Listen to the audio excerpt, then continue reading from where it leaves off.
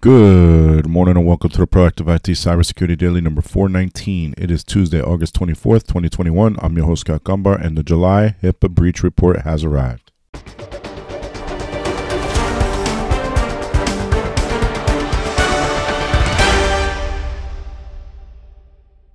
This podcast is brought to you by Nuage Tech, a client-focused and security-minded IT consultant based in Central Connecticut. You can visit us at nuagetech.com. That's NWAJtech.com. Good morning. Happy Tuesday. Welcome. Well, it may not be morning wherever you're listening to this. I don't know. I'm assuming you're in my time zone or nearby. So I'll say good morning. If it's afternoon or evening, then good afternoon or evening. And it's ironic because yesterday I said, I haven't gotten a HIPAA breach report yet for July, and here it is today. It's almost as though they were waiting for me to come back. Wherever you listen to this, if you could like, share, comment, or review, that would be spectacular. We'd greatly appreciate it. And if you're in a HIPAA compliant business, you can go to Facebook and or LinkedIn, type Get HIPAA Compliance into the search and join the group. And also, if you are a business owner, operator, someone who could potentially benefit from networking with other business owners, you should go to facebook.com/groups/Main Street Networking and join that group. All right, let's go and jump into the news.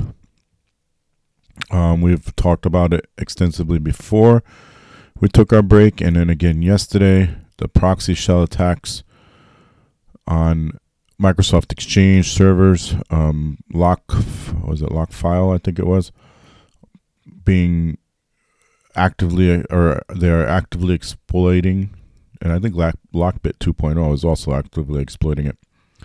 Lockfile. And so CISA is warning about a surge of proxy shell attacks as Huntress discovered 140 web shells launched against 1,900 unpatched Microsoft Exchange servers.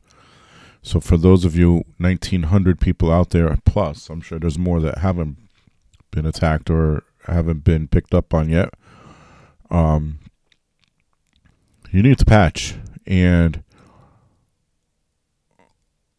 if you're not patching, this is going to be a problem for you. So web shell, if you're not familiar with what that means, they are installing web shell onto Exchange servers so that they can then run commands and possibly continue to keep access to the Exchange server. Impacted orgs thus far include building manufacturers, seafood processors, industrial machinery, auto repair shops, a small residential airport, and more. A residential airport, that's interesting. The most common web shells deployed against Exchange servers was XSL transform, used 130 times, followed by encrypted reflected assembly loader, comment separation, and obfuscation of the unsafe keyword, JavaScript base 64 encoding, or it says JScript. I don't know if that's supposed to be JavaScript. And character typecasting and arbitrary file uploader, according to Huntress. So you can imagine what kind of files they will be uploading. Researcher Kevin Beaumont is critical of Microsoft's messaging efforts surrounding the vulnerability and the critical need for its customers to update their Exchange server security. So in other words, is Microsoft not making people aware that it is a serious situation? Well, 1,900 people or 1,900 businesses probably have learned their lesson here, but patch. If you have a Microsoft Exchange server and there are patches that need to be installed, get it done now. Bleeping Computer, FBI, 1% group, ransomware targeted U.S. orgs since November of 2020, so almost a year now. The Federal Bureau of Investigation has shared info about a threat actor known as 1% group that has been actively targeting U.S. organizations in ransomware attacks since at least November 2020. U.S. federal law enforcement agencies shared indicators of compromise, tactics, techniques, and procedures. So indicators of compromise, because we love acronyms in IT. Indicators of compromise is IOCs, tactics, techniques, and procedures, TTPs, and mitigation measures in a flash alert published on Monday yesterday. The FBI has learned of a cyber criminal group who self-identifies as the 1% group and who have used Cobalt Strike to perpetrate ransomware attacks against U.S. companies since November of 2020. 1% group actors encrypt the data and exfiltrate it from the victim's systems. The actors contact the victims via telephone and email, threatening to release the stolen data through the Onion router, which is we all know as Tor, networking ClearNet, unless a ransom is paid in virtual currency. The victims are being breached through phishing attacks. So, once again, we always tell you phishing, unpatched machines, and remote desktop protocol. Those are probably the three most common methods of breach, and then eventually ransomware attacks. So it does not list the victims here. So it's hard to say who that could be. But, obviously this is a group that's been operating for almost a year now, maybe longer. So keep training your people on phishing attacks. Speaking of phishing, a phishing campaign uses UPS.com cross-site scripting vulnerability to distribute malware. A clever UPS, that's United Parcel Service, if you're not familiar, phishing campaign utilized and cross-site scripting vulnerability in UPS.com to push fake and malicious invoice Word documents. The phishing scam was first discovered by security researcher Daniel Gallagher and pretended to be an email from UPS stating that a package had an exception and needs to be picked up by the customer. What makes the phishing attack stand out is that the threat actor used a cross-site scripting vulnerability in UPS.com to modify the site's regular page to look like a legitimate download page. His vulnerability allowed the threat actor to distribute a malicious document through a remote Cloudflare worker, but make it look like it was being downloaded directly from UPS. The email is filled with numerous legitimate links that perform no malicious behavior. However, the tracking number is a link to UPS site that includes an exploit for a cross-site scripting vulnerability that injects malicious JavaScript into the browser when the page is open. The cleared-up version of the URL used for the tracking number can be seen below, and the original being further obfuscated. So there's a link here. Obviously it's a long link because it makes it harder to determine that it is malicious in nature, but ups.com/drop-off/invoice, and then a long ID number, with some other indicators. This URL has two interesting strings that are used as part of the attack, with the first item of interest being the base64 encoding string, which is a long string of characters. The base64 string contains a comment from the threat actor who helpfully explains that this is used to make the URL longer to hide a cross-site scripting exploit query parameter appended to the end of the URL. And it says, I just need to make this URL a little longer to hide next query param. I'm assuming parameter. You already know why.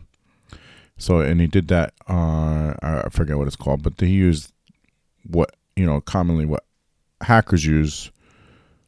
I think it's called leets, where you use numbers instead of letters for some of the letters. Anyway, so here's my suggestion to that, because this is a phishing scam that's going to be a little bit harder to identify, especially if you don't have the tools in place to identify it. If you're not expecting a package, then you shouldn't click on it. So as an example, I got an email today for a FedEx package that I wasn't expecting. And so I'm not clicking on any links. I suspect that it's legit because it is a company I recently contacted. But I'm not clicking on any links. And if I get a package, I get a package. If I don't, I don't. I didn't order it. I'm not expecting it. So it's, it's an added bonus, I guess. Avoid clicking links if it's unsolicited is the message I can deliver to you right now. Bleeping Computer botnet targets hundreds of thousands of devices using Realtek SDK. SDK being software development kit. A Mirai based botnet now targets a critical vulnerability in the software SDK used by hundreds of thousands of Realtek-based devices, encompassing 200 models from at least 65 vendors, including Asus, Belkin, D-Link, Netgear, Tenda, ZTE, and Zyxel. The security flaw that IoT Inspector security researchers found is now tracked to CVE 2021-35395 and was assigned a 9.8 out of a 10 severity rating. It impacts many internet-exposed wireless devices, ranging from residential gateways and travel routers to Wi-Fi repeaters, IP cameras, and smart lighting gateways or connected toys. It's spelled lightning. I'm not sure if it's supposed to be lightning or lighting. Attacks began only 2 days after public disclosure. Since the bug affects the management web interface, remote attackers can scan for and attempt to hack them to execute arbitrary code remotely on unpatched devices, allowing them to take over the impacted devices. While Realtek shipped a patched version of the vulnerable SDK on August 13th, 3 days before IoT Inspector security researchers published their advisory, this gave very little time to vulnerable device owners to apply the patch. So in other words, the patch already exists, but was not a whole lot of time between notification before the vulnerability became public knowledge, and not a lot of time between the time the patch was released and before the vulnerability was public knowledge. So if you have any of these devices, IoT devices, you should patch.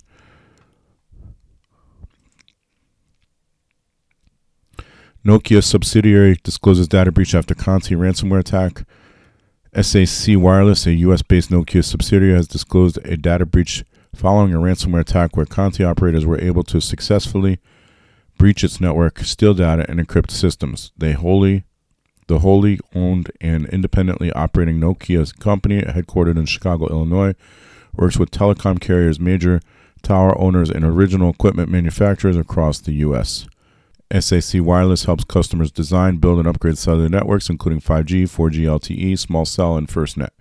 The company discovered that its network was breached by Conti ransomware operators on June 16th, only after deploying their payloads and encrypting SAC Wireless systems. The Nokia subsidiary found that personal information belonging to current and former employees and their health plans, dependents, or beneficiaries was also stolen during the ransomware attack, which is going to make it a HIPAA violation, by the way. On August 13th, following a forensic investigation conducted with the help of external cybersecurity experts. The threat actor Conti gained access to the SAC systems, uploaded files to its cloud storage, and then on June 16th deployed ransomware to encrypt the files on SAC systems. SAC says in a data breach notification letter sent to undisclosed number of impacted individuals. After completing the forensic investigation, the company believes that the stolen files contain the following categories of personal information: name, date of birth, contact info, such as home address, email, and phone, government ID numbers, such as driver's license, passport, or military ID, social security numbers, citizenship status, work info, such as title, salary, and evaluations, medical history, again, that'll make it a HIPAA breach, health insurance policy information, license plate numbers, digital signatures, certificates of marriage or birth, tax return info, and so this is a HIPAA breach. So they're going to have to report this as a HIPAA breach. In response to the ransomware attack, SAC has taken multiple measures to prevent future breaches. So let's look at this list. Change firewall rules, disconnected VPN connections, activated conditional access geolocation policies to limit non-US access, provided additional employee training, deployed additional network and endpoint monitoring tools, expanded multi-factor authentication, which should have been 100% across the board anyway, and deployed additional threat hunting and endpoint detection and response tools. HVAC vendor allegedly hacked access gained to hospital systems. This is a HIPAA breach notification. In early August, a hacker made contact with the Descent of databreaches.net and claimed to have hacked into the systems of HVAC vendor. Through that vendor, the hacker claimed to have gained access to the networks of its client, one of which was Boston Children's Hospital. The company in question is Canton, Massachusetts-based E&E Systems. Databreaches.net reported in a recent blog post that the hacker had attempted to extort money from HVAC vendor, but the ransom was not paid. The hacker still claimed to have access to the network of E&E Systems and those of its clients, and told Descent that he or she was not interested in causing harm to the hospital. Databreaches.net was asked to reach out to the hospital and make it clear that its network had been breached through the HVAC vendor. In case the vendor had not communicated the breach to the hospital. Databreaches.net was provided with screenshots as proof of a hack. While it was not confirmed whether that networks of the hospitals had been breached, E&E Systems lists Brigham and Women's Hospital and Mass General Hospital as clients on its website. Mass General Hospital issued a statement about the incident, saying the hospital was made aware of potential cybersecurity issues involving one of its vendors. Once notified, immediate action was taken to follow appropriate guidance to mitigate the risk. Hospital systems and operations remain unaffected by this incident. Boston Children's Hospital also confirmed that its vendor had experienced a breach and stated that there is no risk to hospital operations nor its business environment, and no patient data was affected in the security incident. Brigham and Women's Hospital said it had not been notified about any issues with its HVAC vendor. Supply chain attacks can see the systems of many organizations compromised as the recent attacks on SolarWinds and Kaseya demonstrated. Attacks can occur at any point in the supply chain, and HVAC vendors have been targeted in the past as they are potential security weak point. So it's interesting because I've had conversations with people in the past about business associate agreements and whether they're necessary. An HVAC vendor has no reason to interact with patient files. However, using smart systems, which especially corporate environments are using now, smart environment systems, you're connected to the internet, and this is a way in. There was, sometime last year, I think, one incident where they got in through the thermostat on an aquarium, so because it was connected to the internet to manage it easier. So do they have a business associate agreement now? It's an interesting question. I have a privacy attorney that I'm going to question on this to see what they have to say about this, but it's interesting. And of course, as I said at the beginning of this episode, we have the July 2021 HIPAA breach report. So let's just jump into the numbers here.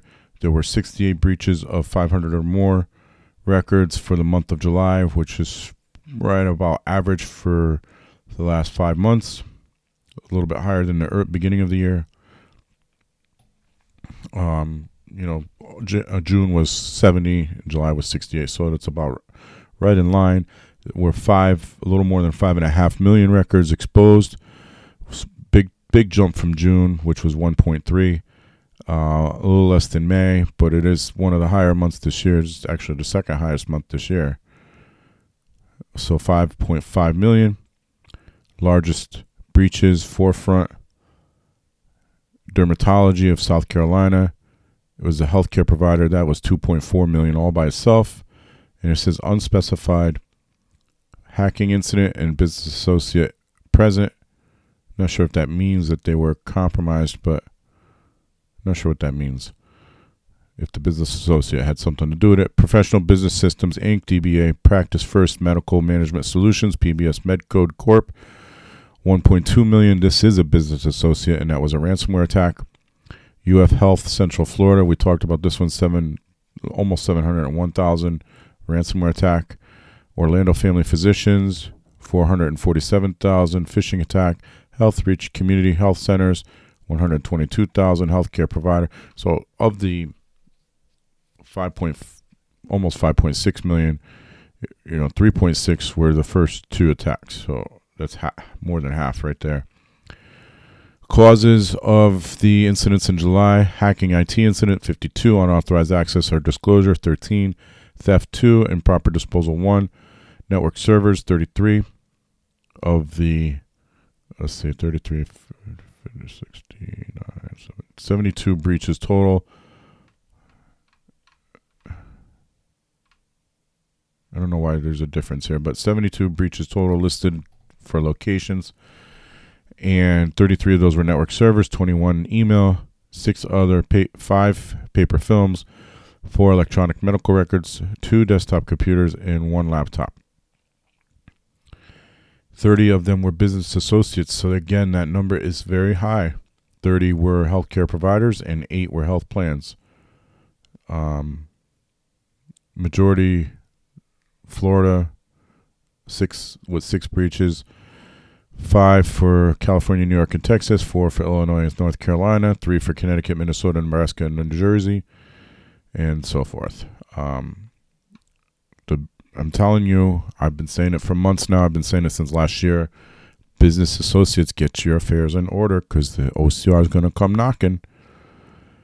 That is going to do it for this edition of the Proactive IT Cybersecurity Daily. So until tomorrow, stay healthy, stay safe, and stay secure.